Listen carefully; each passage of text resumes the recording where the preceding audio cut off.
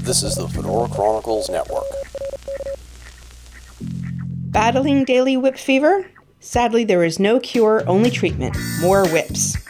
This podcast is brought to you by the Trinity Whip Company, proudly bringing you traditionally made kangaroo whips with top-quality craftsmanship in form as well as function, handcrafted by Blake Brunning. You can find them at www.trinitywhipco.com and on the Metaphysical Connection main page. This is the Metaphysical Connection, episode 49, and I'm your host, Eric Render King Fisk. On this week's show, Walt Schnabel, Jim Loretta, and I get into it about the news of the week. How much is an asteroid worth these days, and how much would they have to offer you to agree to help mine it? That's a good question. We also talk about some strange anomalies science and archaeology cannot explain. Then Walt and I talk about Gobekli Tepe, the strange and most intriguing archaeological site in recent memory, the smoking gun that might prove that human civilization is far older than previously thought. Thanks for listening and enjoy the show. Jim. Yeah. Hey. Well, Did you guys make it through the storm? No, we're stranded here. We're stranded in the ice caves of Hoth. Turned We you were down. supposed to get like 4 to 8, and we got like, I don't know, half an inch. It was ridiculous. They closed all the schools, declared a state of emergency. I have half a belief that the upper executives at the stations, like, coerce the news readers and forecasters into hyping things because they want viewership. Oh yeah, that's like a never friggin' right, ever. There you go. There you are. You sounded like you crossed over into the void desert. I know. It's just Eric trying to blame it on me. I'm blaming it on everything on Jim. Oh, go ahead, blame. It's his Let's spread the blame around. Lack of soundboard control. Yeah. So I wanted to comment on your snow shortage. It's a story of your life. I was a few inches short. Oh my God! I made this. I couldn't. He hits the ground running once again. I couldn't resist. The first time for the first time this year, in 12 months, I had a comment deleted off of Facebook. Because I said, I haven't seen this much snow since John Belushi's going away party at SNL. Oh, that's good. Oh, that's good. Eric and I, on the other hand, both have at least 10 inches of hair. So. And then there's the amount of snow that we got. Oh, gosh. So, anyway, this is a red letter day. Walt, could you do me a quick favor? Could you go in the top drawer right there? Well, I guess you could have said something, Eric, before I. No, I wanted to wait until here. Reach below. Yep. Oh, hold on a second. Oh, that's the drawer. That's the drawer. Just open that drawer for me, will you? Pull out that box. Crown Royal. Yeah. Jim, I'm going to send you a shot of this. Okay. Which I know you won't drink, but. Oh, you got Crown Royal. You guys suck. Yeah, it's the special Dom Tomio edition. Oh God, man, we used to go through. You have to drink at least 40 shots at once, and then throw up in Jim's car on the way home. Oh gosh. Oh my God. Days, my friends. We thought they never end. This will last me about 100 years, Eric. Oh, they'll bury me with that. Okay. Put the bag over my head. the blue Crown Royal bag. That's what she said.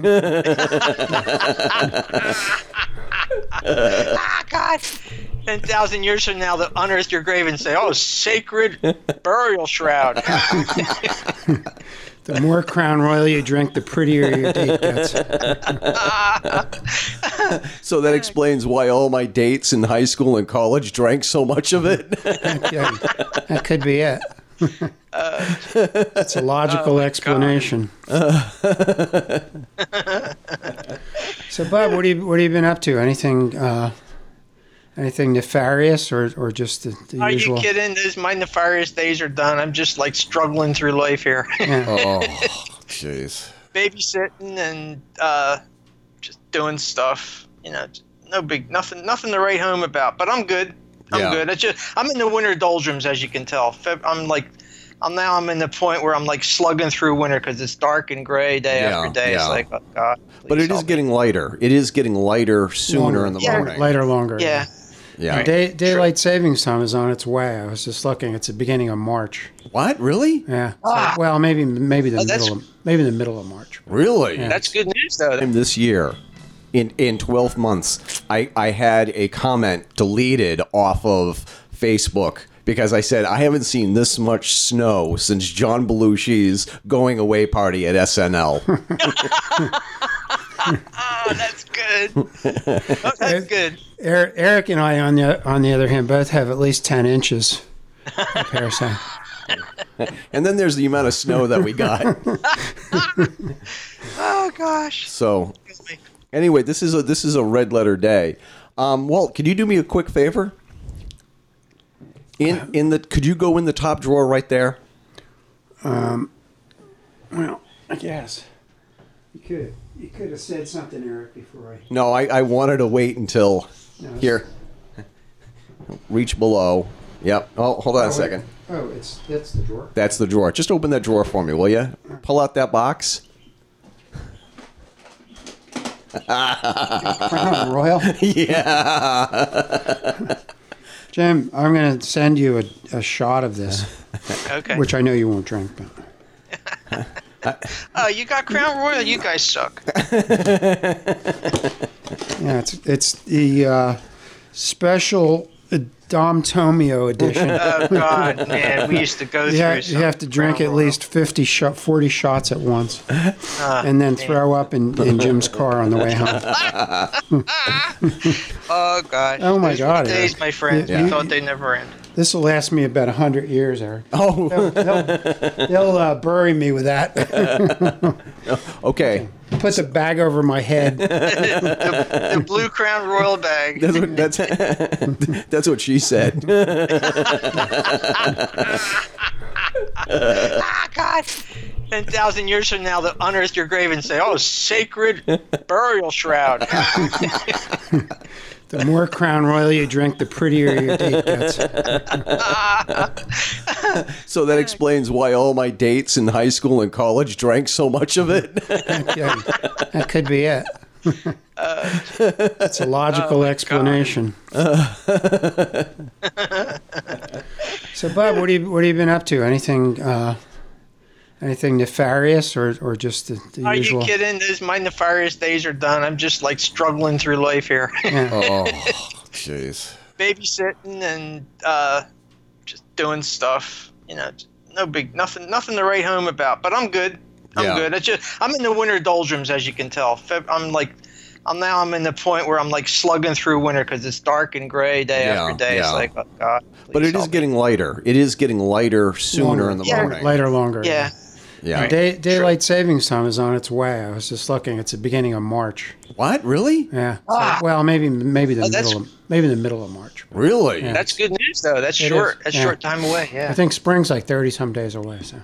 How about you? What you guys No, been that's doing, not man? bad. It's not compared to November. 30 It's days, I'll take it. That's nothing. Yeah, it's not bad. Yeah, but Walt does not seem to remember. Remember April Fool's 1997? No. We got 2 feet of snow. Oh, well, yeah. I mean, that always could happen, yeah. But we shouldn't be getting winter all at once now. Yeah, that's I dug my fish pond April 1st of 2000. yeah. It was nice and warm, and all of a sudden it changed, and we got a blizzard. Yeah. I have a koi pond on the south lawn of our estate here, and South lawn of the White House. yeah, south lawn of the The northern White House. yeah. The thing is that and that's the one thing that I look forward to when it's warm enough to let the fish out. Yes. Then right. that's the best part. Where do you keep them? Oh, they're down in the basement right now in a giant trough that I have Really? for them. Yeah. Huh. Yeah, I should. I let mine winter over, and they do fine. Yeah, I get this, but our problem is that the pond itself, it freezes solid. Okay. So I don't think I could do that unless I get like some kind of propane heater and keep the water warm at a certain level. But I mean, right now it is literally frozen solid. So Yeah. Have you ever tried wintering them through? Do they freeze solid and die? Is that what happens? they probably would, but I know that Because I know they'll hibernate. I mean, I've seen them frozen and they recover. But No. where you live, you're probably better off. yeah. I mean, the pond itself now is a frozen block of ice. Okay. Yeah. No, I don't. That'll kill here. them. That'll kill them. Good cryogenic experiment. I wish you could cryogenically freeze me. You could name one of the fish. Walt Disney wakes up and looks like a fish. That's what I was going to say. You could name one of them Walt Disney. When you And I think Ted Williams too. Didn't they like freeze his head or Oh, something? jeez. Oh gosh, they're crazy. I got some stories about Ted Williams, but Yeah, anyway, for Can't another time. reanimate people. It's ridiculous. exactly. So anyway, Salt you know what? I have only one news item that's really exciting as far as ahead.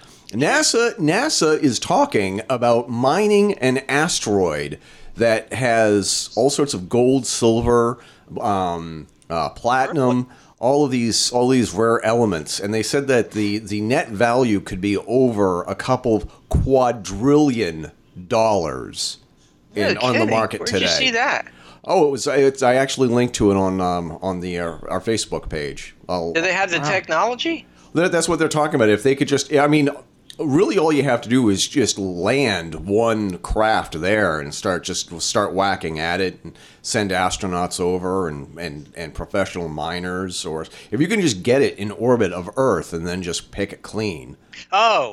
Oh, I see. Is it in the asteroid belt? Did they say where it was? I'm not really sure the name of it has like some kind of obscure name to it. I'll Okay, post the link yeah. to it later. But They do have a lot of precious metals and stuff in them. in the asteroids, Yeah. yeah, that would be exciting though. I mean, if you could just get a job mining asteroids, and I was listening to Graham Hancock the other night, and he was talking to David Wilcock about because they were talking about the comet that hit the Earth. yeah, About 12,980 years ago. They've kind of pretty much pegged it down to that time frame. Yeah. Through geological samples that they've taken in Greenland and stuff. right.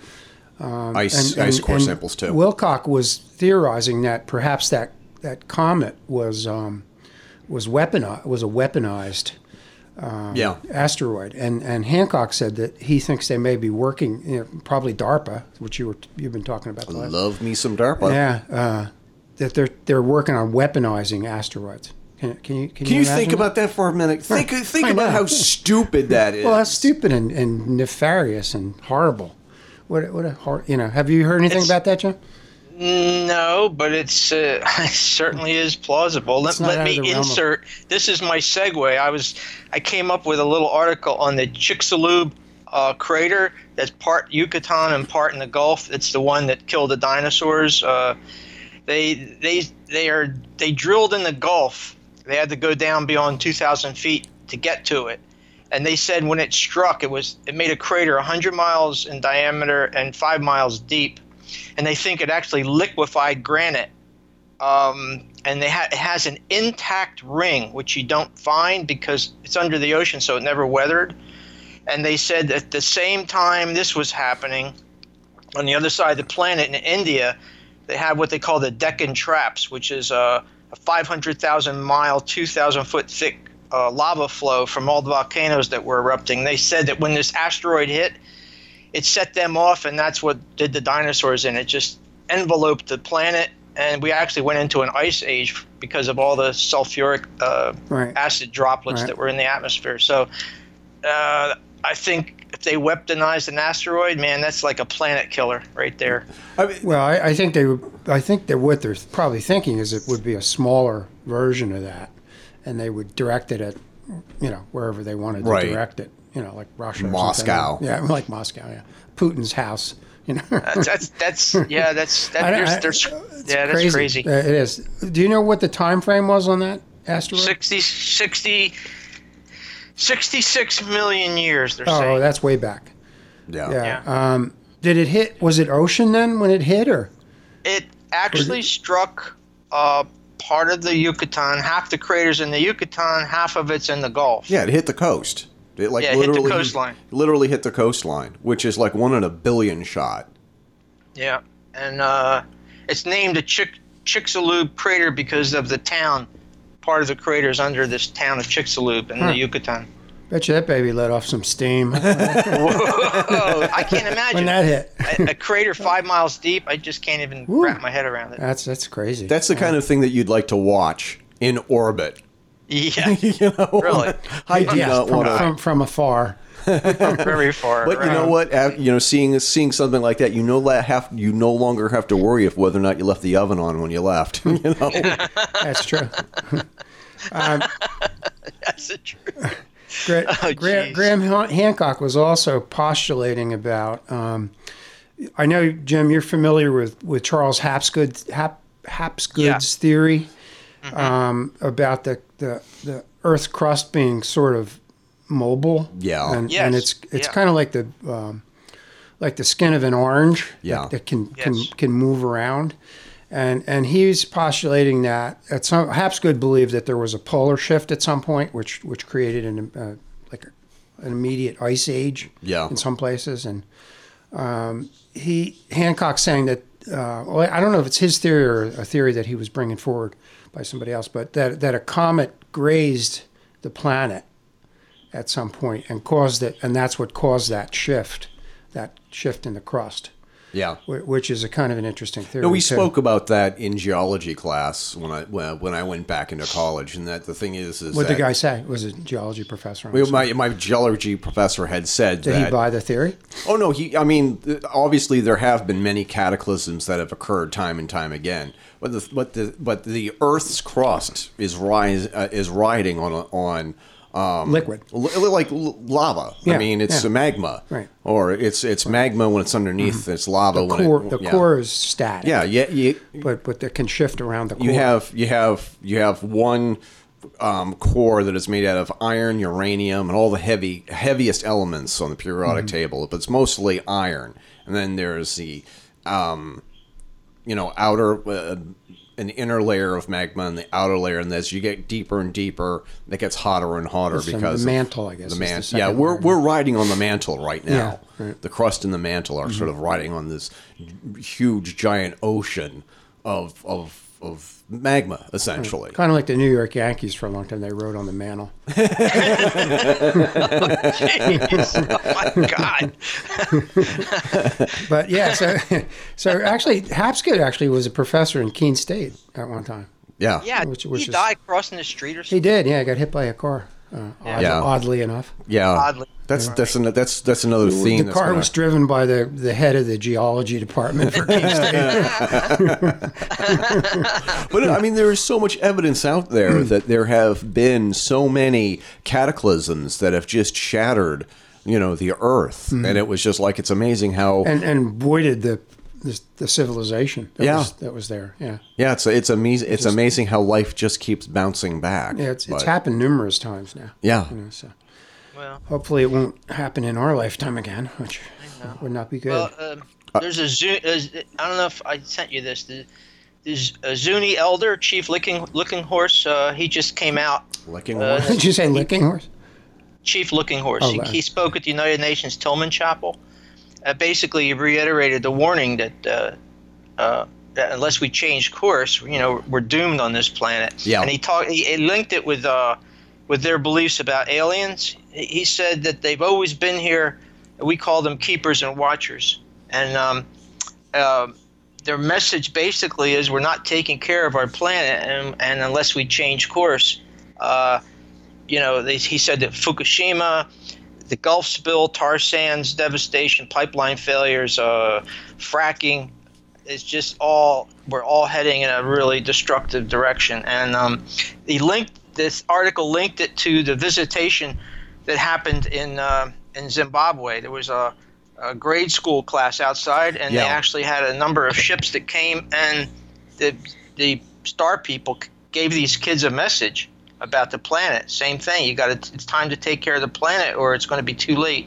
And the vision that they were given to these kids was that, all the trees died on the planet, and then there was no breathable air and everyone perished. So I just, somebody better start listening, because the Zunis have been here before warning us. I think their lore goes back thousands of years. They still carry the message. Same with the Hopi. Yeah, and the Hopi. Hopi have the same message. They went underground at some point. Yeah. And then Yes. and then emerged again after all the stuff flew by. One of the There was an article about that I didn't send to you. They talk about they went underground with the ant people, and the ant people in description looked like the Greys, and that they were protected and they were brought underground. They lived with them for a long time, and then when it was safe to emerge, they came out from under the ground. So, yeah, that's makes sense. part of their cosmology, which is interesting. Yeah, I mean, it's pretty clear that the direction we're going in is not a good one in terms of the planet. It's pretty clear that I guess that's like I'm the youngest man in the room here. So maybe I'm preaching the choir, but one of the things I've noticed is that the older I get, the dumber other people, especially politicians, get. Is it just me, or is that a phenomenon that comes with age? Yeah, I think it's some kind of universal rule. Your awareness is increasing. That's what it comes down to. You're becoming more and more aware of all these inequities and things, and it's just the current situation we have is just. It's absurd. It's like a reality show. It really is. It's just one mini drama after another. Day after day after day. It's ridiculous. I was listening to our former governor, now senator. I won't mention any names. But the thing is that Skeletor. I was listening to Skeletor, and it was like, how could you be that stupid? How can you be literally? How can you be that naive? She came out of it and opposed that ridiculous nominee for the education secretary. Well, she had one thing going for her, but I mean, at least she did that. You listen to some of the contortions of logic, whereas there is no logic. It's just stupidity. It's like you take these facts that are totally unrelated to each other. And then you sandbag and you gaslight people, like saying, like, you want to vote for this because, you don't want the moose to die, do you? And it's like we're talking about, education spending. And I thought she said there were grizzlies going to be they needed guns in the classroom because there might be grizzlies. Yeah, because there were going to be grizzlies. Really? When was the last time you saw a grizzly bear walk through? Where did that come from? She must have partnered up with Sarah Palin. You listen to you listen to these politicians that are supposed to have like these degrees in law and philosophy and reason, and it's like absurd. You know what you call a horrible failed lawyer? Hello, Senator. Yeah, that's true. That's true. Well, anyway. I back away from all this stuff. Yeah, because it's so disheartening because the people in power, and that includes the corporations, they're just running amok. They're polluting the planet. They're not going to stop. I just think we're kind of screwed. Not only includes the corporations, it is the corporations. They're really the ones running the show. Once again, I'm going to plug this book called The Deep State. I don't remember the author's name, but I'm going to put a link to it on the show page. Whereas it was just like it's the corporations. And it is the lobbyists who buy the politicians. Yeah, it's clear. There's this running joke saying it's like politicians should have like fire suits the way NASCAR drivers have with the patches of all of their sponsors. So at least you know who owns them. That's true. Yes, I know. Anyway, let's move on to. You have any? Well, I'd like to pick up where I left off last week, and it kind of goes along with our conversation just now. I was talking about mysterious objects that indicate that there was ancient civilizations on this planet. Yeah, anomalies. And I left off last week. They found in 1851 they found a mysterious bell-shaped vase. On the side of it were flowers, and it was inlaid with pure silver. It was dynamited out of a rock, which was estimated to be 100,000 years old. So I thought that was pretty interesting. They found a screw, a 2-inch metal screw, in a mine in Treasure City, Nevada, and the strata that it was taken out of was 21 million years old. In in '91 in the Ural Mountains in Russia, they found you probably guys maybe know this article. They found spiral-shaped objects that seemed to be akin to nanotechnology. The objects were made of copper, the rare metals tungsten and molybdenum, and the test showed they were about 318,000 years old. You want to comment on any of this before I have a couple more? Where were those objects found? The spirals? In the Ural Mountains in a mine in Russia. They were mining gold. Interesting segue to what we're going to talk about today with that. I discovered this whole line of thought about the prehistory of the human race, which I did not know about in the course of my research on Gobekli Tepe. There's this guy Andrew Collins who's written a book about Gobekli Tepe, and he's and I don't want to get too far into this because we're going to talk about it as part of the show today, but he is postulating that there was a race of humans that predated what we think of as modern humans. Yeah. And they were called the Swidarians. Have you ever heard of them, Jim? What were they called? They were called the Swidarians. No, I never heard of that one. They were apparently, and this is this guy's theory. They were a hybrid of Neanderthals and modern humans. Okay. Neanderthals have gotten a bad rap for being sort of dull, not very intelligent, and just sort of like just barely crawling out of the caves, which like apparently is. Yeah, if you want to insult somebody, you call them a Neanderthal. Yeah. I mean, yeah, but and they did have sort of a coarse appearance. However, they were very very evolved, much more than the modern humans at the time. They were aware of shamanic magic. They were artistic. They had very large brains, actually. So he's saying that these Swidarians were a hybrid of Neanderthals and modern humans, and they were actually a race of shamanic priests. Wow. That lived in that region, that very region where you're talking about, where they found these items. Now this is around 10,000 BC. Yeah. So this is in the edge of the Neolithic period when all the traditional thinking is that humans were hunter-gatherers. They were basically living day to day by whatever they could scrounge up. There's predated agriculture but these people were miners. Yeah. Apparently, and they mined obsidian. And traded obsidian. I don't know exactly what they used that for, but there must have been some. Just currency, maybe.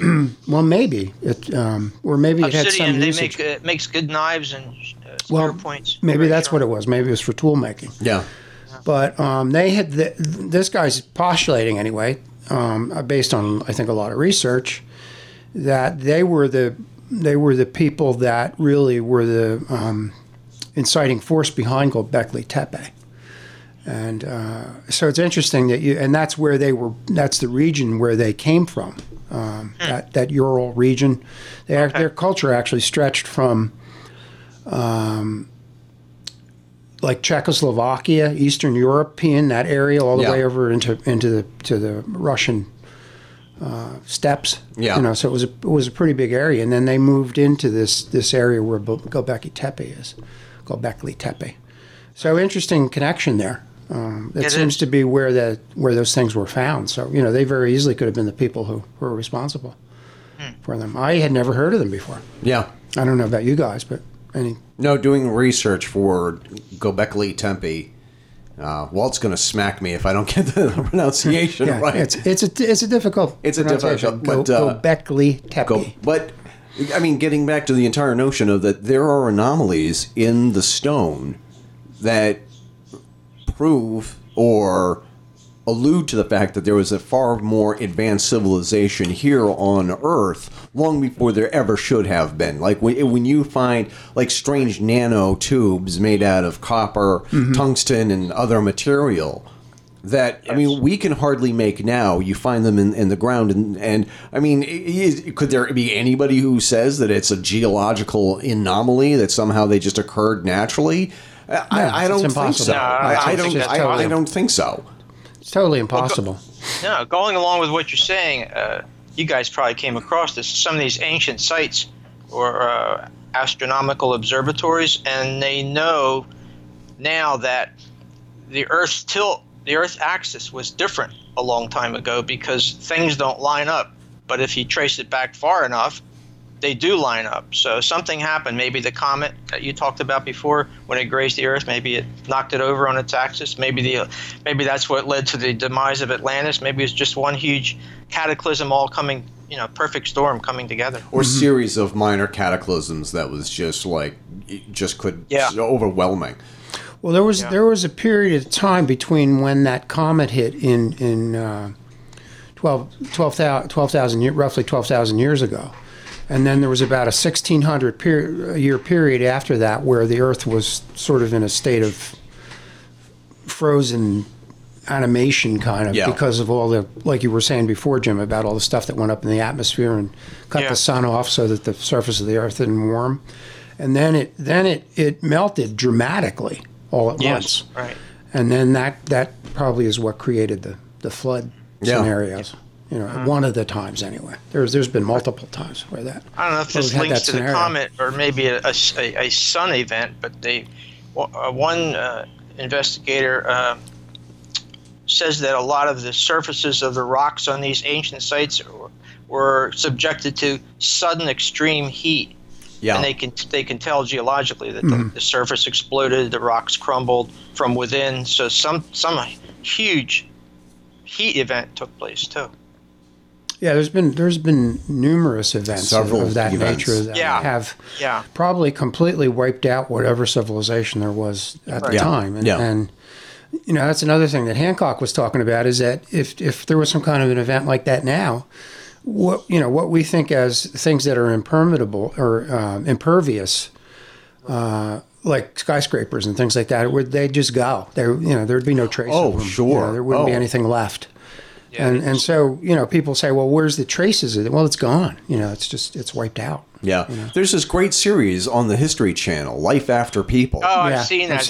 I've seen parts of that. And they take any part of the world and they show what would it look like 50 years after people, 100 years, 500 years, 1,000 years, 100,000 years. Take long, doesn't it? It's just gone. And the thing is that it's like, if I were to leave my car parked, or my Ford Flex parked in the driveway, and I never moved it again, it would be gone. I mean, literally every aspect of it would be gone within 500 years. Oh, absolutely. Even shorter than that. Totally. Yeah.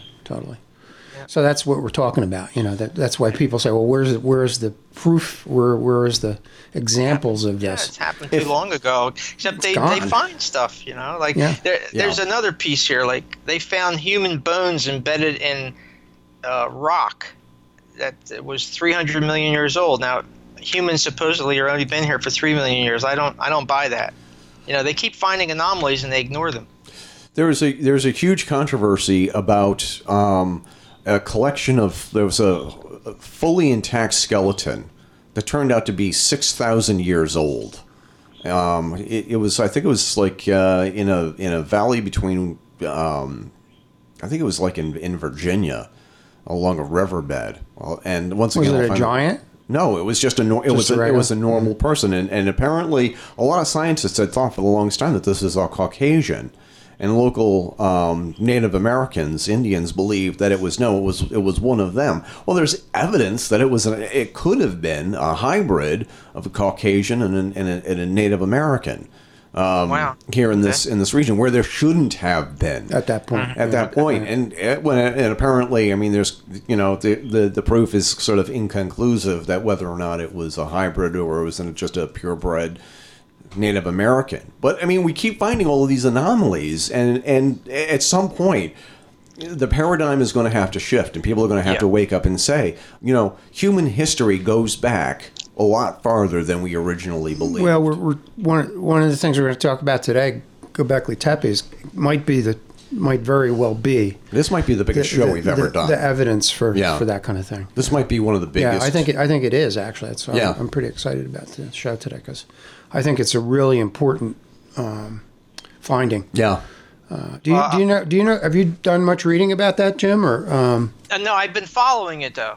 Ever since I heard about it, I haven't read in depth, but I've read enough to know that you guys are really onto a good show, because they're supposedly the most ancient site that's been discovered. It really lends credence to the fact that we've had an ancient full-blown civilization here way before we thought. So many of the science books and the history books and archaeology, it's incomplete. I don't want to say it's wrong, but it's incomplete. Walt's looking at his show notes with. Well, I'm the book that Andrew Collins wrote, which sounds to me like it might be the definitive book right now on Gobekli Tepe. It's called Gobekli Tepe: Genesis of the Gods. Yes, and I've moved it way up my list. I haven't read it yet, but after listening to him and doing some research, that's my next purchase. Definitely on bumping that baby up my list. So I'm going to look for that. Whoever reads it first, will you let me know if it's worth to read, because I'm very interested in that. Well, let me just sort of say this, because the thing is that Walt and I are probably going to hit that book pretty hard as soon as we can. And this is not going to be the first show or the only show on Gobekli Tepe. Well, I'd like to be able to get him as a guest. That would be great. I don't know what his availability is, but he's English. He's actually not a scientist. He's a journalist. Yeah. So he's approached it from a journalistic point of view. Although there was a lot of science, and he doesn't ignore science. He just uses what he uncovers and has tried to create a scenario around that. Which sounds to me like he's done. I mean, Graham Hancock did the introduction for it. Yeah. So to me, he's huge. Graham Hancock and John Anthony. Am I correct in saying they think it's the oldest site they've yet uncovered? Yes. Yeah. Exactly. And it's not an old find either. When did they actually start doing research, or did they start? Well, it was discovered in 1995. Yes. 1995. It's not that. So it's a relatively recent find, but it's. I think it's the find. Yeah. Of, maybe all time. This is the kind of, as Trump would say, it's big league. This is the kind of find that they will be making movies and documentaries about this. There are so many things involved with this that is just like. Like I had already said, there's no way that we can only do one show on this, because they keep finding. It's got so many implications around it. Yeah. Yeah. In terms of the bigger picture that we talk about, in terms of lost civilizations and the fact that humankind is much older than what the mainstream thought is. Yeah. So. How do you pronounce this? Abydos, Egypt? I'm not sure. This is like a rehash, but it goes along with either time travel or the fact that there was ancient technology, but I'm sure you guys are familiar with the hieroglyphics they found there that shows a helicopter, an airplane, a flying disc. I mean, how do you deny that? Well, it's because it's not what you think it is, Jim. You're looking at it. You're looking at it through the modern eyes and the imagination of somebody living in mythology. The 21st. Yeah, it's they're a version of a bird or something. Exactly. It's not what you think it is. Totally Jim. absurd. It's ridiculous. It's not a helicopter. It's something else. We don't know what it is, but it's not a helicopter. One thing before you leave, Jim, I want you to, and I know you've done a lot of research, and I know this was in your book, about the use of sound technology and frequency, which is probably going to be another whole show, but I think a lot of these ancient sites employed that. And again, citing Graham Hancock, he's saying that we're trying to apply our concept of technology to these sites. Well, yeah, of course. Our knowledge of mechanics and physical movement and things like that, which is completely inaccurate. There's no way that we can figure out how these things were done using our technology or our concepts of technology. So I don't know. I'm sure that had to have been employed somehow in Gobekli Tepe. What's your can you give us a kind of a little synopsis of what you've learned about sound technology and use of frequency to move objects? And I mean, some of these stones are just huge that get moved. Well, two guys. We talked about him before. The man that built Coral Castle in Florida. Right. If we have time, we're going to talk about that a little bit today. Yeah, he took that secret to the grave, but he was able to move stones weighing tons. But he kept it secret. He said he discovered the secret of the ages, the secret of the ancients of Egypt, I think. Yeah, yeah, and then doing my research for my book, I came across this more than once that evidently somebody in the 30s. Traveling in, where was it? Tibet, witnessed some monks moving huge stones by playing musical instruments and chanting. So I think they absolutely understood how to use sound to cancel gravity and levitate things. Mm-hmm. And again, I go back to, there's a former astronaut.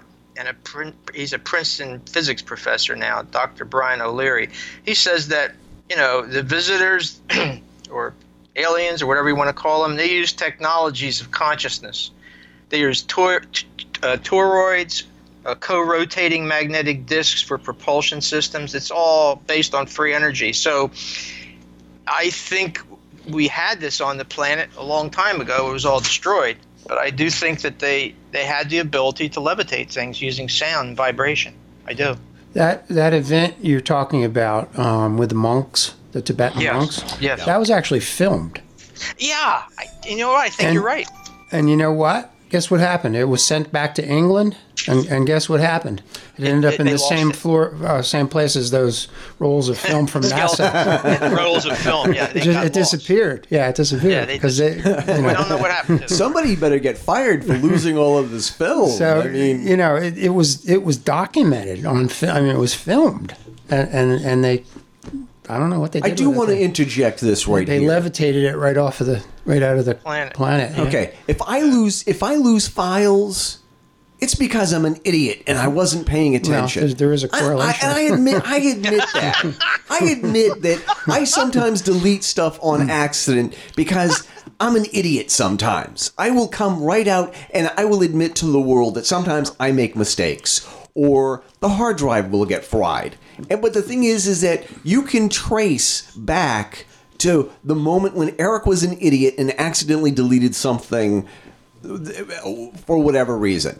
Or a file gets corrupted because Windows 10 was upgrading while I had the files open or something like that. But the thing is that with these rolls of film that get deleted or incinerated or something like that, you notice that like there's no chain of evidence, as it were. There's no way that you can go back and find the exact person who was responsible for I wish somebody would have made a copy of it, How do you not make a copy? I don't know. Besides the fact that you're lazy. Well, whatever. Who knows? Maybe they just trusted the people that they gave it to and they made a bad choice. But they don't tell you who these people are. Yeah, no, I don't know who they are. You would think that you would be able to say, okay, John Smith he had a hard night. He had too much Crown Royal with Walt and Jim the night before. Well, look, we know when we did the show on the Smithsonian covering stuff up. Yeah. The Smithsonian goes right back to England. So, yes, that's correct. Why they even took it to England, who knows? I don't know. Why didn't they just put it on CNN or something, But, the three of us do understand that there is something fishy when they say that they accidentally... Oh, of course. Yeah, it's absurd. It's ridiculous. They have no chain of commands that would prevent this from happening. They don't have procedures. Stuffed away somewhere so nobody could get to it. They don't have procedures to make sure that these kind of things don't happen. Yeah, I can understand it if it happened to one or two, but I don't know the exact circumstances of this. I don't know who the person was that had it. I guess we could do some research on that, but the big picture is that somebody documented this event. And it was Tibetan monks. They had cymbals and horns, yes, and they used manipulation of sound frequency to elevate a very, very heavy boulder or something. And we now don't have access to that. No, and That's unfortunate. I believe that the pyramid system and the ley lines across the planet, it was actually an energy system, and I think they tapped into that whenever they wanted to levitate anything and to have flying machines. I mean, I'm firmly convinced of that, and I think that whatever comes forward is suppressed because, once again, I go back to the fact that it's free energy, and the money interests on this planet don't want that. No.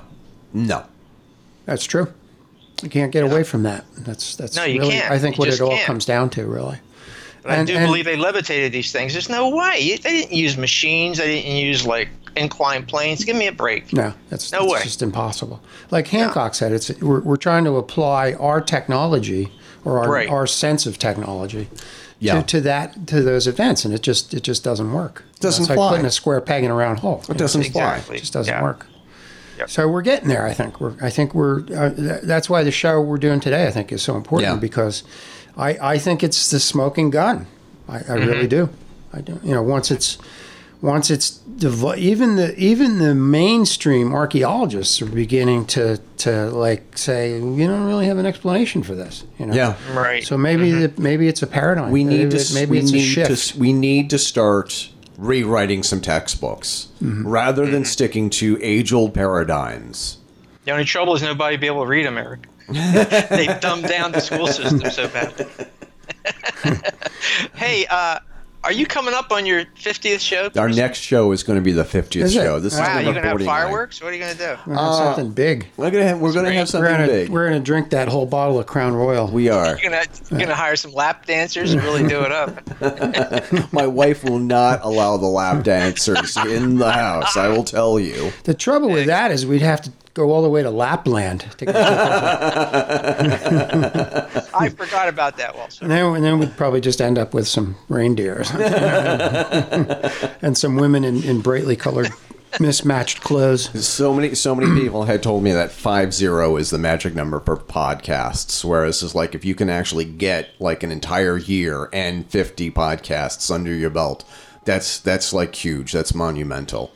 And that's when the heavens That's when you open up. become Stick to it. embraced by the gods of the podcast. That's right. thing. That's right. That's the magic number. I think that one of the things that Walt and I are going to do after during the break is we're gonna talk about what we think that show number 50 should be. I have a couple of ideas, but All right, I think it's going to be huge. I think Let us know what you think, Jim. If you have any Okay, ideas, well- let us know. I think You we guys, should. you guys have a great show. It sounds like a very interesting topic for today. Yeah, absolutely. Okay, thanks, Jim. Thanks for joining Thanks, us. Jim. All right, take care, guys. See ya.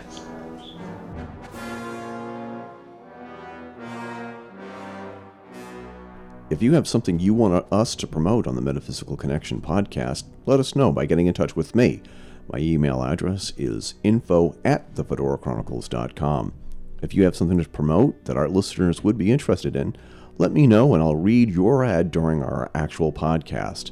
It could be goods and services, a special event or convention, a book or documentary you've written or created, or even your own podcast on the topic of the unexplained phenomenons.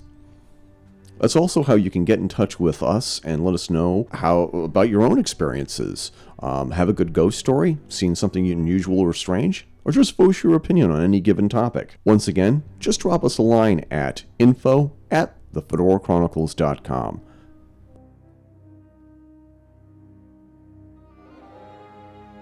This is where conspiracy theories and archaeology Merge. and commingle and cohabitate, cats and dogs sleeping together, and total utter chaos. Well, that's why they made it difficult to say so people wouldn't talk about it. I can't pronounce that. But let's go back. How far back do you want to go? I think we should go We back don't to have to go too far back. Let's go back to 1995. Yeah, that's when it was discovered or uncovered. It was Put it that it was rediscovered, as it were. Yeah, I think I don't know. I guess the best term is uncovered because it really was. It was a mound basically, and which is where the name Eric. This is where it's obvious I have a speech impediment. Like comes Gobekli Tepe. Oh, Tepe. you put an M in there. Gobekli Tepe. Right. Take your time, Eric. Say it slowly. Nice and slow. So the thing is, so here for ages, here's this large dirt mound, right. and I guess In southeastern Turkey. right. Right. And there's like somehow somebody had looked at it and had said, now was this before, what's his name, Klaus Schmidt? Yes, Schmidt. Schmidt. Yeah, Klaus Schmidt, German archaeologist. Began a dig there. He thought it was Tanis looking for the lost ark. I don't know what motivated him. I think he just had some suspicion that it was There was something not weird about a natural it. formation. So of course, So Gobekli Tepe actually means navel hill. yes, Or belly hill. Belly in hill. Turkish. That's what the term actually right. means. So it's this mound essentially that this German archaeologist starts to excavate, and I think he just had some sense that there was something there. There's just something not right about this place. It was something unusual that was kind of anomalous, I guess, Yeah. in some sense. Just didn't seem like a natural formation to him. No. So he started digging, and he started uncovering these huge formations, Yeah. man-made formations. And very early on, he said to somebody, either I walk away from this now, Yeah. or I'm going to spend the rest of my life here. And he chose that's exactly what the happened. latter. Right. Yeah. He actually just died in 2013. Yeah. So he did spend that. Do we want to say That time frame. Do we want to say that there was it any 18 years? Was there any mystery behind Dr. Schmidt's death? Not or that anything? I know of. Not that I know of. Yeah. I'm not quite sure what he died from, but I think he was getting up there. I'm not sure how old Yeah. he was, but Yeah. I don't. Not that I read or heard there was Right. anything mysterious about his death. But what he really did was he opened up a whole new chapter, I think, Right. in how we think of the history of mankind. So I mean, if you can imagine, you just find the strange hill, and you just get out your trowels and you dig a little, and you uncover a little, and then you uncover a little more, and then you uncover a little more, and then you get to a point where it's like, oh my God, this is bigger than Stonehenge. And then you dig a little more, and then you dig a little more, and then you find out that it is probably 50 times larger than Well, Stonehenge. it's about 20 times larger. There's actually 20 Stonehenges Yeah. there, varying in size. There's different sizes of different. There's actually stone circles like we're at at Stonehenge, but multiple ones. And the more they uncover, the more they find. One of the things that I read last night was that it's probably 50 times larger than they originally suspected. Yeah, it's actually 330 yards by 220 yards. So it's like 3 football fields, give or take, by 2. Are you football fields. also counting the underground tunnels that they believe that I'm are just there? talking about the surface. What we area see on the at surface this now. point. Okay. Yeah. I'm not sure if that's an estimation or an actual measurement, but I think it might be an actual measurement. But so what's there are these huge columns that are in the shape of a T, and then there's circular enclosures around them. Some of the columns are just huge. They're just tons and tons of weight there, and which brings up the question: how did this thing get built? And you got to realize that it's like where it is now. It's pretty barren, but it hasn't always been like that. This was built before there was climate change, and this was I guess it was a very fertile area before then. Well, And- it's right in the area that's supposed to be the Garden of Eden. Yeah. Where the Garden of Eden existed. It's an area in Turkey referred to as East Anatolia, which is the southeastern region of Turkey, right kind of near the Syrian border, which as we know has some political problems right now. Yeah. So that I don't know how that's affecting the whole the dig and that and that kind of thing. I know there's I think you can go there and visit it. Well, we're also dealing with a region. Street. We're also dealing with a region where there's like intense heat. You know, just the summer heat is just unbearable. It gets to be like 115, 120 degrees. Yeah, which makes it difficult to work out there. Yeah, it's pretty difficult to work there, and they have to close the region because I mean, it's just so inhospitable. Right. Now, also on the columns are relief carvings, which they're flat. Yeah. I mean the columns are flat, but Yeah. they have relief carvings of all kinds of different animals, birds and wolves and snakes and all kinds of shamanic type symbols. Yeah. Which they believe the animals represented some kind of shamanic type concept. Yeah. We're gonna get into talking about. I talked a little bit about in the previous segment about the Swidarians. Yeah. That group of people that apparently came in and were the progenitors of this build. This project. So I don't know. Let's talk. I guess the logical thing is to talk about the time frame for it. Yeah. How far back does Stonehenge go? This predates Stonehenge By 6,000 years, at least. At least. They've done soil samples around it, and they've dated it at around 12,000 BC. Yeah. I'm sorry, 10,500 BC, which is about 12,000 years ago. Yeah. So that's much more ancient than anything else that anybody could have even thought existed. Back before they really uncovered this. Because allegedly there was no civilization there. There was no agriculture. There was no masonry. There was literally nothing. There was literally no civilization other than tribes, hunter gatherers. Well, it was the end of the Neolithic period. Yeah. Which would have put humankind in traditional thinking in the area of hunter-gatherers who might have had some crude tools that they used. They were just beginning to make tools, but they basically lived day to day. They were scavengers. Really. Right. They hunted. They got whatever they could forage. Literally hunters and predated gatherers. Agriculture and animal husbandry. There was no thoughts of that yet. Right. Supposedly. So that brings up the question. How could these people construct this? And if you can imagine, it was just the civilization. This huge complex. It was this outpost, this complex, like you just said, that just sprang out, like literally out of nothing. It was like, if you could just imagine, 12,000 years ago, the city of Manhattan just suddenly sprang up overnight. Right. How would you explain that? Yeah. That might be hyperbole, of course. Well, but think about that. These supposedly now are people.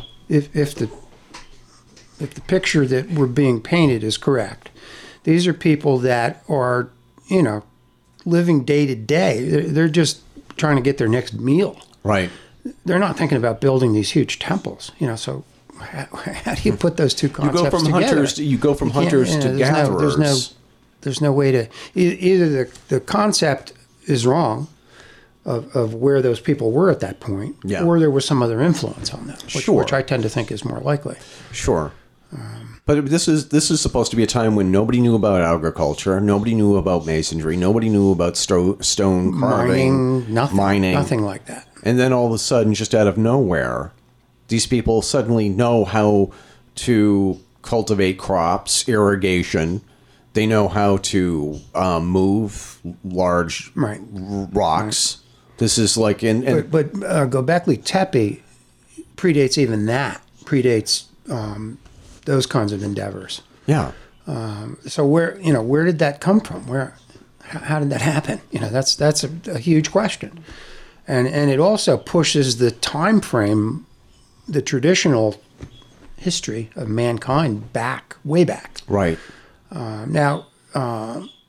John Anthony West and Robert Schoch did some really groundbreaking work on the Sphinx back several years ago now. But they discovered what they say, and they have a lot of scientific evidence that the Sphinx is much older than what the Egyptologists were telling us it is. And the pyramids are probably older too. But the Sphinx they've dated it back to pretty much the same time frame Right. as Gobekli Tepe. Right.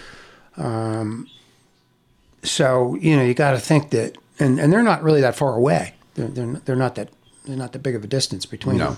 So you have to think that they may have both things may have been part of the same culture. Yeah. That is now, who knows, eradicated, I guess. It's the best word for it. So this brings in the Andrew Collins' concept of the Swidarians, that there was this group of people that moved into this area from another area Sure. and induced the people in the area, which would have been the hunter-gatherers that we talked about, to build this Somebody said temple. somebody came up with the, hey, I need to teach these people how to do these things. Right. And then put them to work.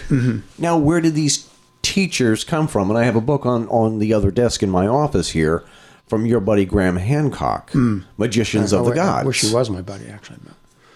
I think that you sold more books for Graham Hancock than Amazon. I mean, Graham Hancock, to me, is he's one of the brightest lights in this whole field of endeavor of ancient archaeology, and he's a brilliant guy. He broke ground with Fingerprints of the Gods, which I think came out in about 95 or 90. Yeah, it was in the 90s. It was before Magicians of the Gods. Oh yeah, that's his most recent book.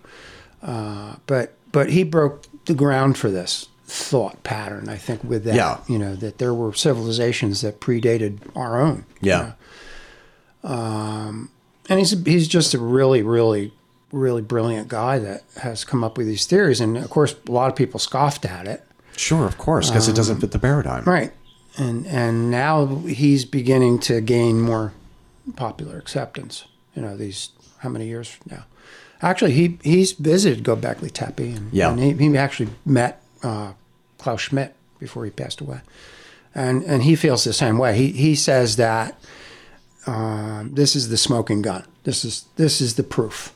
This is the proof that everything that we've been told by archaeologists is it polite to say incomplete, or is it more, or is it just wrong? It's skewed. It's a paradigm that was established, as we've talked about many times before on different shows, that is now being proven to be incorrect. Yeah. Or very limited anyway. A very narrow scope, I guess. So this is going to widen the viewpoint. When it becomes, Hancock says that there's no way that, he says even mainstream archaeologists are beginning to accept this as no other way to explain Gobekli Tepe, which is why this is such a huge topic. To me, this is, I think, probably the most important topic we've, in this realm anyway. Right. Of ancient history and ancient civilizations. It's doesn't get any more important, I don't think. Because it's unexplainable in the realm of modern science and archaeology. Mm-hmm. Everything we think we believe is wrong. There's no way to fit it into, and it's been dated. The soil around it's been dated and documented. Yeah. So nobody can argue with that. It's just not.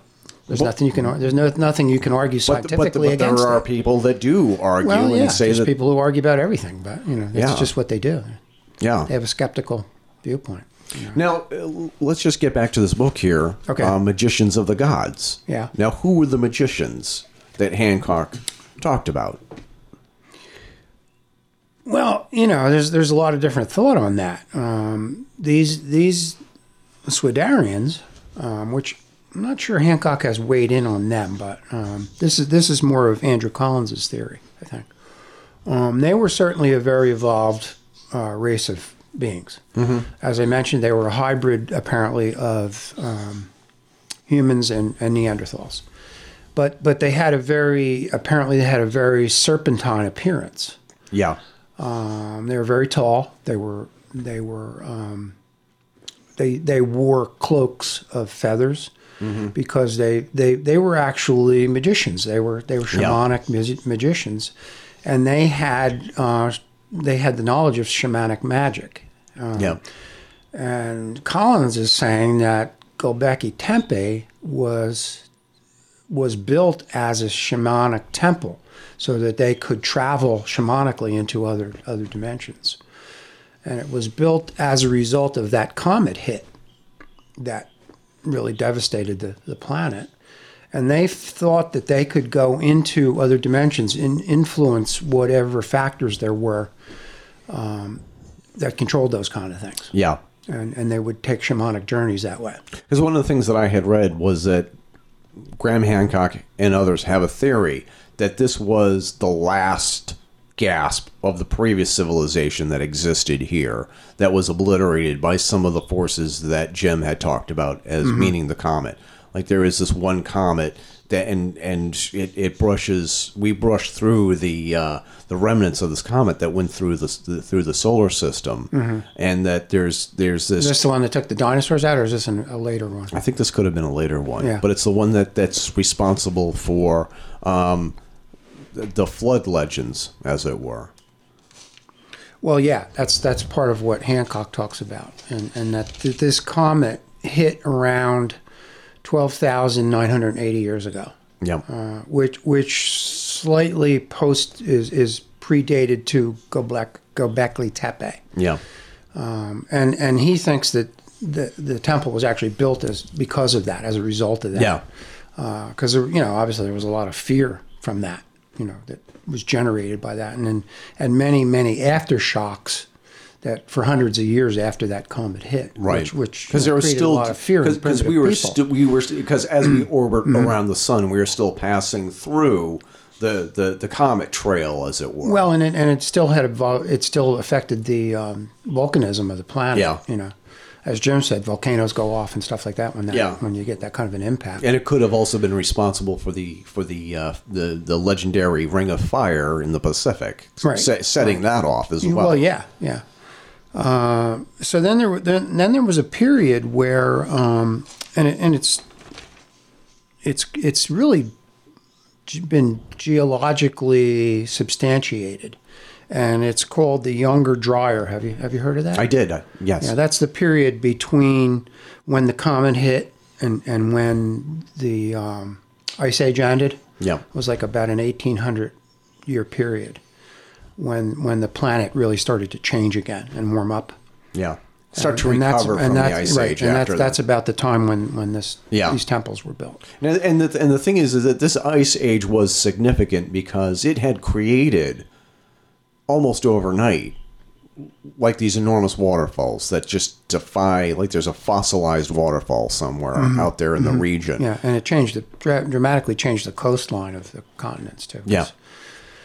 Whatever the continents looked like at that time, they might have been, slightly different. Right. And it could be responsible for all of these, underwater temples and stuff like that that we see on National Geographic. And for the destruction of Atlantis too. That's a possibility. We did a show on Atlantis a couple shows back, but so I think this notion of the Swidarians is a really, really important concept about the history of humankind. Yeah. Now who were the progenitors of these people? Hard to say. There were other groups that supposedly these people derived from. And I know what you're thinking, Eric. I see that laughing. I know exactly where we're going. But we have to bring the Anunnaki up. There you go. We have to.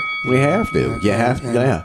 And you have to start thinking about the Book of Enoch, where perhaps these Swidarians were the Watchers that were talked about in the Book of Enoch. Yeah. And were the Anunnaki the progenitors of this race? Or, we don't know. No. I mean, we can conjecture, but the Anunnaki, if you look at the Sumerian depictions of them, they are serpentine looking. Right. They look almost like they have an elongated face. Yeah. They have an elongated head. Almost serpent looking. So, and then the clothes were described as like scales of a fish, metallic. Yeah. Who knows what they were? Who knows what that was? And so this is where you start to get into the idea of the Garden of Eden and the real creation of the human race with Adam and Eve, and maybe this is where all that took place. Yeah. Gobekli Tepe is not far from where the Garden of Eden supposedly was, and the Watchers came down in this area. Were they connected to the? I mean, there's been a big connection between them and the Anunnaki. Yeah. And there was supposedly, according to the Book of Enoch, there were 200 Watchers that came down. Maybe these were the Swidarians. Maybe the whole thing is the whole concept is kind of merged. Yeah.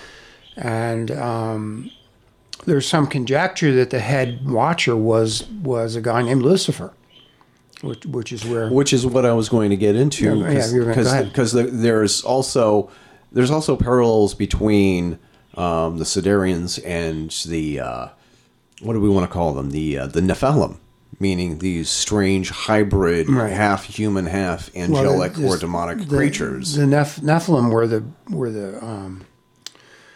the progeny of the Watchers. Yeah. After they mated with Earth women. Yeah. So they were the offspring. Yeah.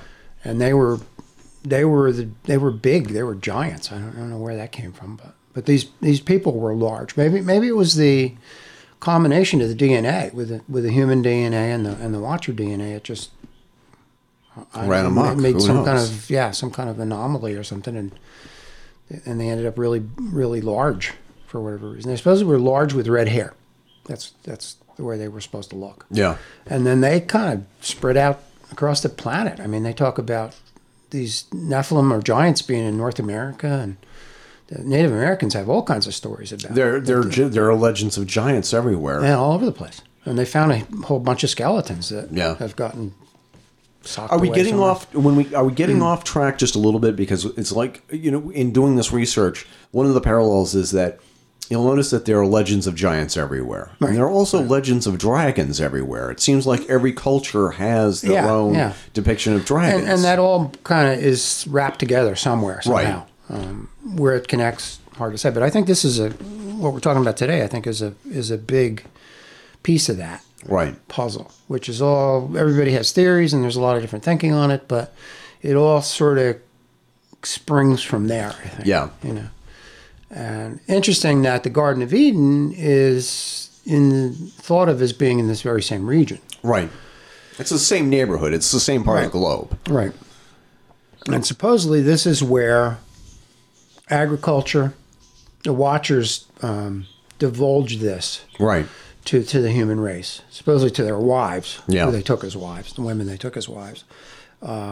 Agriculture, animal husbandry, mining, tool making, all of these things that really jump-started the human condition came from here. Mm-hmm. So, that's why I think Gobekli Tepe is such a huge piece of the puzzle. This and it was never really inhabited. It was made purely as a temple. Yeah. Some conjecture that it may be a stargate to get into different dimensions. These shamanic priests were apparently able to travel shamanically into other dimensions. What is shamanically? Because a lot of people are probably asking that question right now. Well, it's a way to change your vibratory state. Okay. Through different means. Yeah. Currently, the current shaman on the planet do it in different ways. Ayahuasca, it's a brew that's made in the Amazon region that they drink and they travel into other dimensions.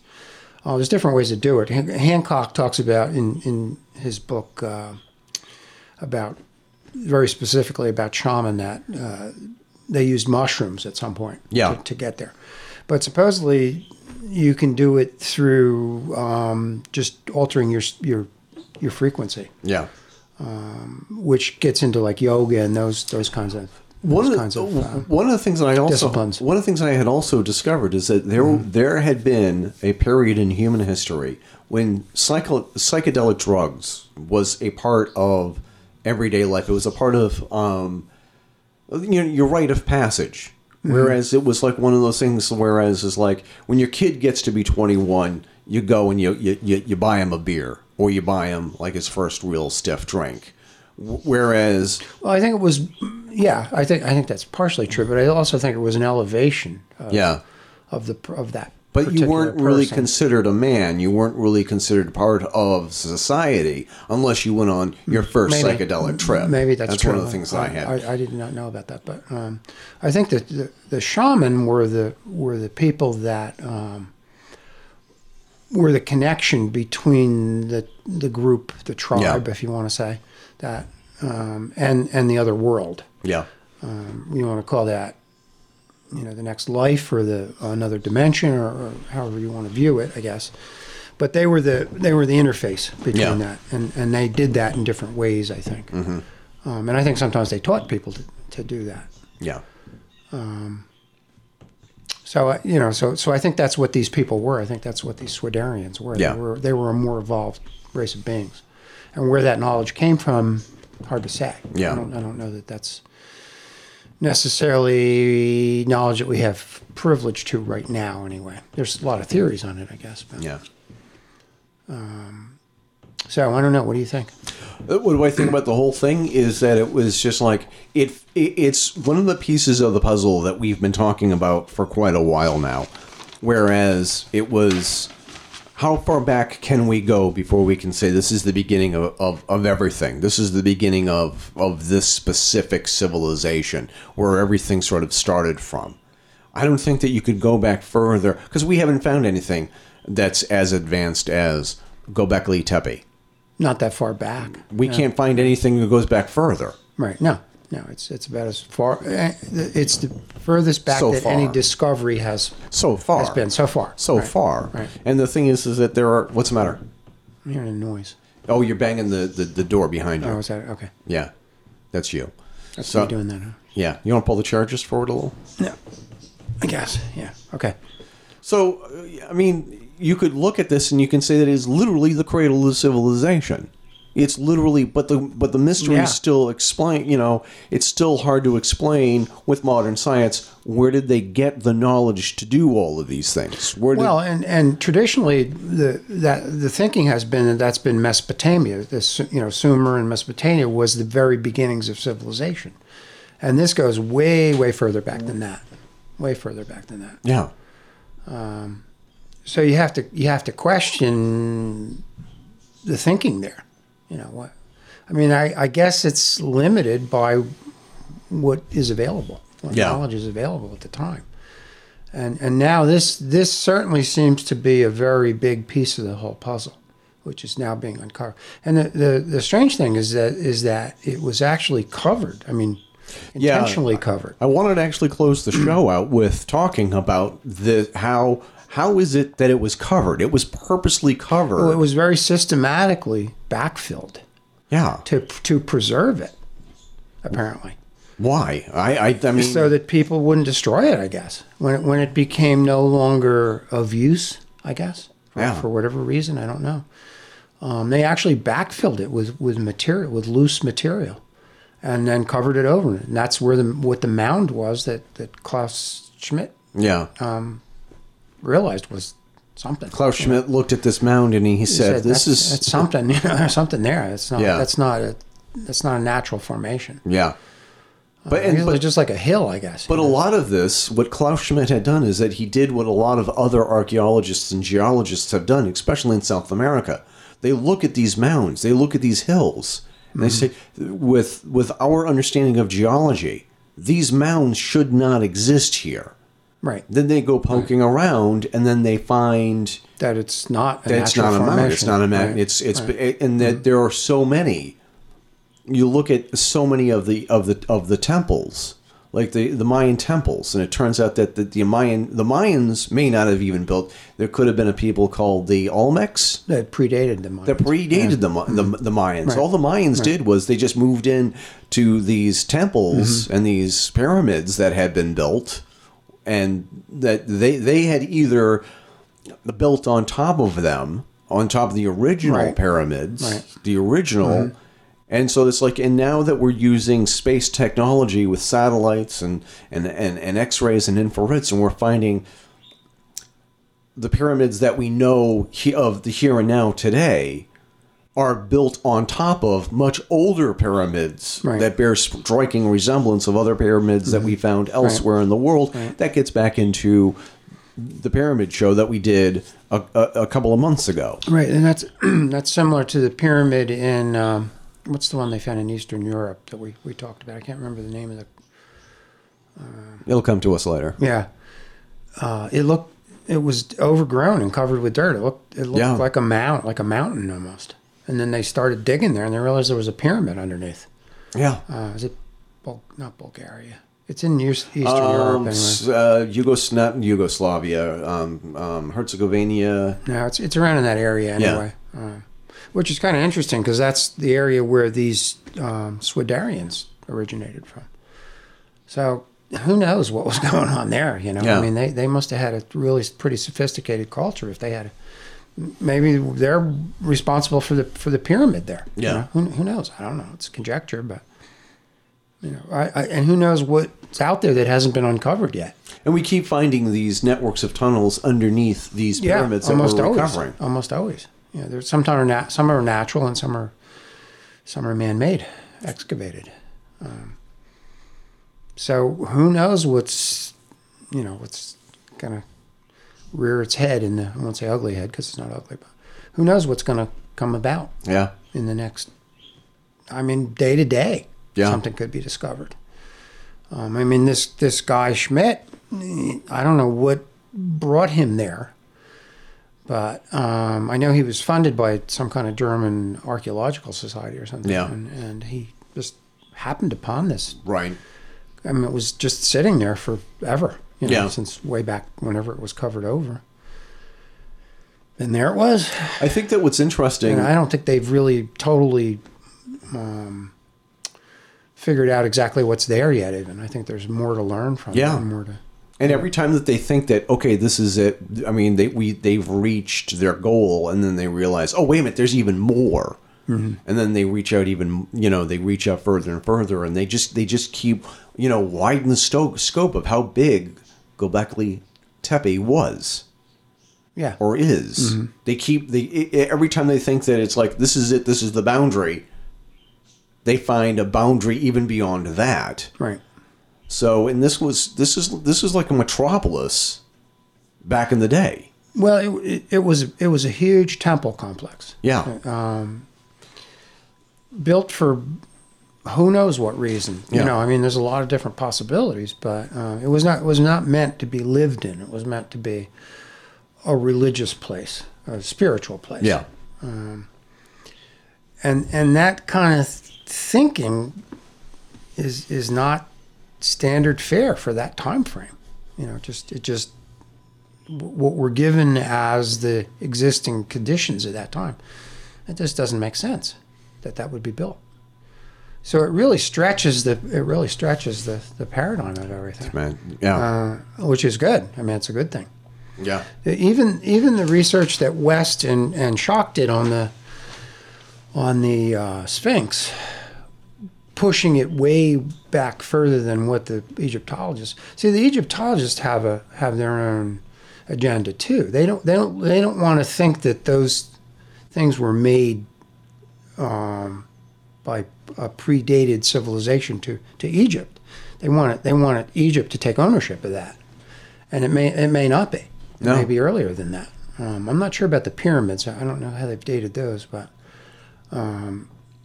they all used some kind of technology that we don't have privilege to at this point. Like what Jim was talking about, with using some kind of frequency or some kind of sound vibrations or something to move these huge pieces of stone. Some of these blocks in Gobekli Tepe are 10 to 15 tons. How do hunter-gatherers even think about moving stones that gets that back big? to the entire thing of how is it... It doesn't make any sense. It's just impossible. How is it that these hunter-gatherers suddenly knew how to do all of these things? Right. Even if they wanted to. Even if they thought about that. Even if they had the capability of thinking about that. But why would they want to? Why would hunter-gatherers want to move rocks that big? No, they have no reason to. Why would like I said, they were trying to just get their next meal. They were just trying to figure out where they were going to... Where their next meal was coming from. They wouldn't even consider doing something. Because whenever you look at a big project, just name any big project. Let's talk about the the World Trade Center, the new World Trade Center that is in New York City. It's now like what the tallest building in the United States once more. Right. Okay. The thing is that it's not just the people who built the tower, that you need a large infrastructure to support making the building materials. You need the infrastructure to feed and clothe and to take care of the workers. And you look at something like a lot of these big, huge projects, like the pyramids. Mm-hmm. You had to have had a very large civilization to be able to support such a project like that. Like, the thing is that it's like, if you look like, like the nation state of Hawaii, all by themselves could not finance a trip to the moon because all the resources that's involved in that.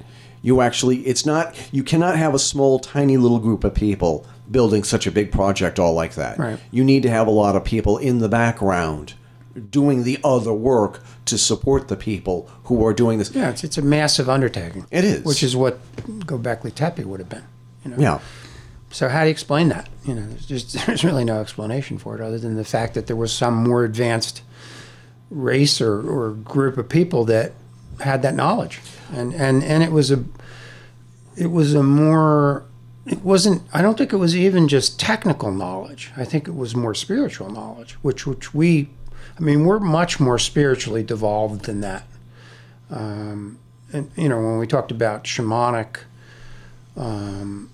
power and things like that, yeah, we don't have any ability to. We don't have any handle on that even. One of the things that came out of the Book of Enoch, I think, was they talked about, and we need to do a show about that too. Yeah. That would be a big show. They talked about the secrets of Adam. Yeah. Have you heard of that? No, I haven't. Well, the secrets of Adam was this knowledge, this shamanic knowledge of how to become an evolved human being spiritually, and I think when they talk about the fall from grace, yeah, I think that knowledge was lost, and supposedly Adam passed that on to his son Seth. Yeah. Seth was his son, right? Yes, one of his sons. One of his sons. After Cain and Abel. And that's supposed to be buried somewhere. And what that knowledge is the ability to evolve spiritually. Yeah. And have a spiritual approach to not only to life but to these kinds of undertakings. And if we could do that, we certainly would be, then we'd be doing something. But I want to get into the whole notion of how we are spiritually devolved. Because a lot of people would say that's a whole topic in itself. But a lot of people would say, "Oh no, we've never been smarter, we've never been more clever." But the thing is that we're just talking about material goods and needs and science. I mean, that gets into your Uncle George theory. Yeah, we're the highest. We're at the pinnacle now. Yeah, I don't think so. I don't think so. Not from where these other civilizations apparently got to. And they may have had a different approach, but they certainly were much more evolved in terms of using technology that was an extension of the human potential. Yeah, spiritually, we're certainly nowhere near that. No, because the thing is that we have sort of lost the focus on a higher power, something Absolutely. Bigger than ourselves. Totally. I totally agree with that statement. I couldn't agree more. Because, everything revolves around the things that we own, like the cell phones and access to the internet. Materialism. Yeah. Materialism. Which all that really does is serve to bring you down. It lowers your vibration rather than raising it. We have access to just the most incredible body of knowledge, but what do we do with it? I don't think we're doing anything. Squander it, basically. Squander it on things that don't really mean very much. We have technology beyond the imagination of our forefathers and our ancestors, and what do we do with it? We're playing Candy Crush on Facebook. Well, yeah, there you go. But is the knowledge we have as dramatic or evolved as we really think it is? Or was there at some point in time much more of a powerful type of knowledge, more integrated into the cosmology of things? Yeah. Which we talked a little bit, and maybe Sagan had some handle on that too. I don't know. I think the idea that We talked about last week. Carl Sagan secretly wanted to do an audit, an inner SETI, look for evidence of intelligent life, the search for extraterrestrial. I should have started on the planet. Start here. Let's look really. back. Instead of looking out into space for radio signals that may not even be there, let's look for evidence of alien intervention or higher power intervention, something that will explain these anomalies that archaeologists And archaeologists maybe are he was finding. onto that. Maybe he just got squashed, by his career. Yeah. And maybe he would have done that had he lived longer. Had he lived had longer. more time to pull that off. I think that he had some sense of that, and I'm judging that by Contact. Yeah. The book, and I go back to that again because I do think that's a major work that he developed, and he was only able to express himself in that vein through fiction. Because people could always say, well, it's just fiction. It's not. He's not saying that's reality. He's making that up. Yeah. But I think that was really his true sense of things. I really do. He actually believed that there was evidence of some kind of signal or knowledge on how to move into a new dimension and interact with beings on a higher level. Exactly. And I think that's where he was going with it. Yeah. I don't think he got there. I don't think that message necessarily came through to a lot of people that experienced it. Only to a select individuals like us. Right, people who were ready for that kind of an awareness. And there's a lot of people at this point in time who are not really there yet, which is okay. People are where they are. But I think one of the things that we're trying to do is sort of elevate that a little bit. And I think Sagan knew that there were not only more advanced civilizations that predated our own here, but also in the rest of the cosmos. So that's why he was important, but I don't think he quite got to where he could have gotten to. No, I think that he was hampered. I think he was kind of shortchanged by his I think it was hampered, and I think he was... the reason for that, I don't know.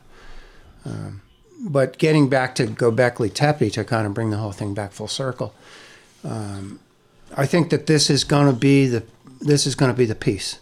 Yeah. That when it's finally accepted as an insight into an earlier time, into an earlier culture that was perhaps more evolved than our own. Yeah. In a lot of ways, maybe that's going to elevate people's thinking a little bit. And when that becomes sort of the mainstream line of thought. Right now, it's not. Yeah. But it's irrefutable, really. That's why this show today, I think, I was so excited about it and why it's so important to delve into this. Did you get that sense too? One of the things that kind of like, and this ties into one of the news stories that crossed my desk. I mean, once again, I have another alert on my screen right now talking about a 12th Dead Sea Scroll that they found elsewhere in Israel. I did hear about that. Now the question is that are there any books or are there any tablets at Gobekli Tepe that we need to know about that they found yet? We don't know. What have they found there that we're not being told? And who knows if they might find the secrets of Adam? Maybe it's there. Yeah. Who knows? Maybe it's buried there. I don't know. We don't know. We don't know exactly where. There's some conjecture about where it's buried. There's a mountain that it's supposedly buried at the base of that mountain, but nobody knows where that is. Which mountain is it? What was the name for it? Okay. But all the names have if I can changed, find though. that. To protect the innocent. or the naughty. A fine example is that the thing is that there's a Mount Sinai, but it may not be the same Mount Sinai that existed during the time of Moses. Right. It's called Ida. No, I'm sorry. Mount Sita. Something like that, yeah. But nobody is really clear on where that is.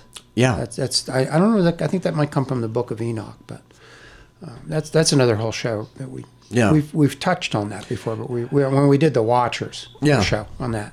Yeah. But this brings another whole viewpoint on the Watchers even. Yeah. I think one of the things I want to... And that's a biblical point of view, which I think tends to create more of a supernatural viewpoint about them being supernatural beings, whether they're sent from God or however you want whatever to do it is, right. And I think that one of the...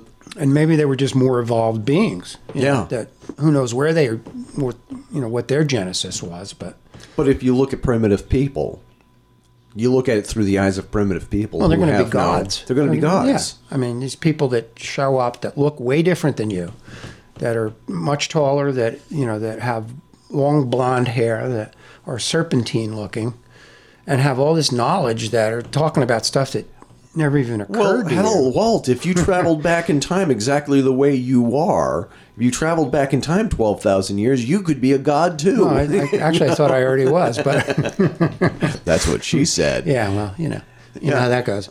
But no, it's what your reference point is. Yeah.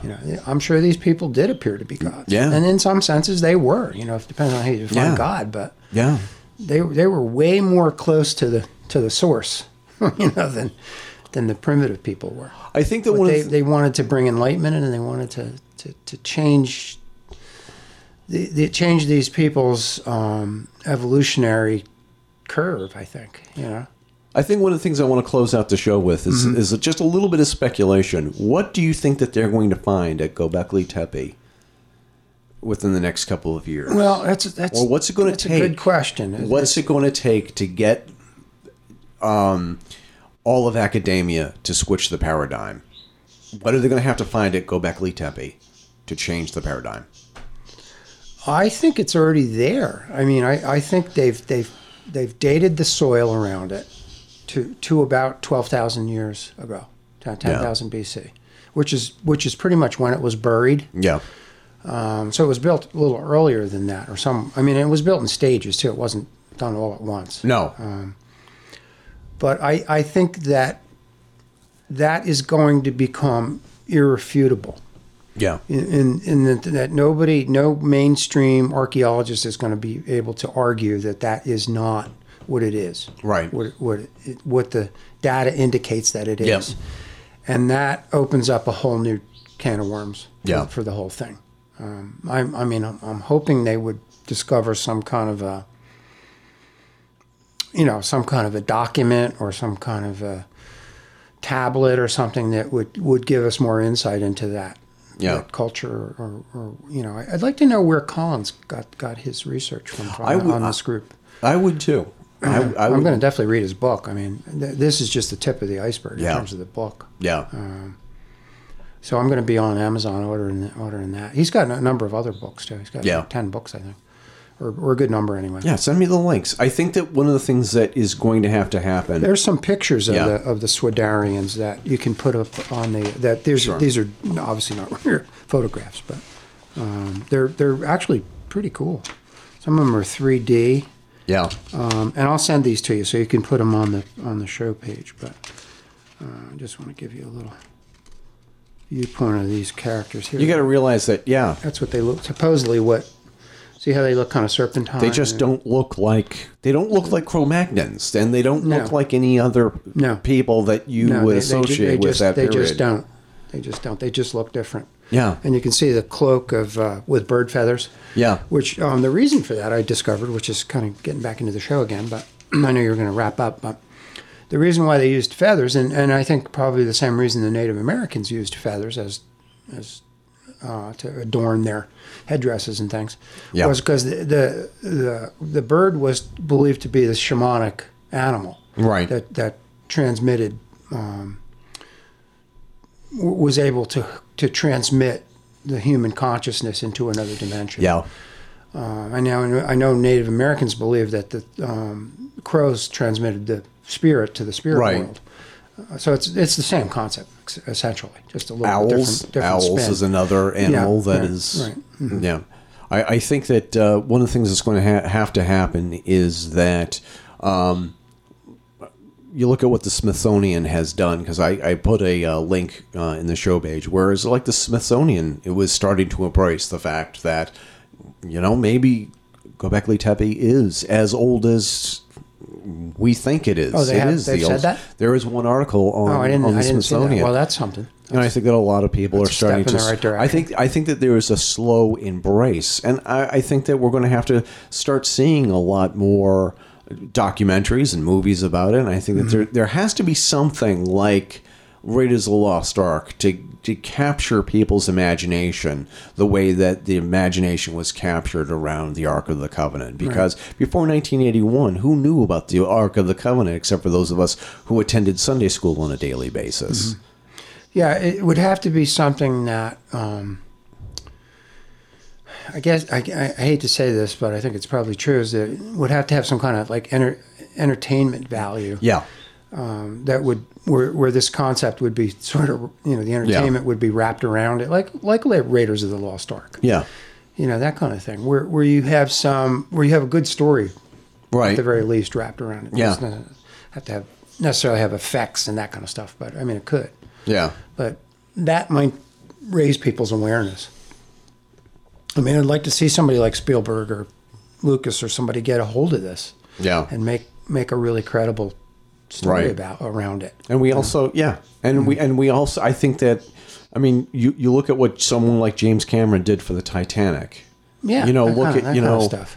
If it doesn't have some kind of accessibility it's not going to reach a mass audience. It's just not. So then it's going to get lost. It's going to be, for the few people who see it before it gets, lost in the video realm or whatever.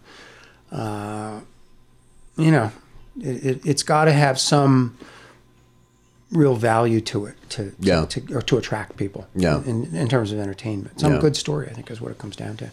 Yeah. People like a good story. Yeah. Which I do too. So. Absolutely. Who knows?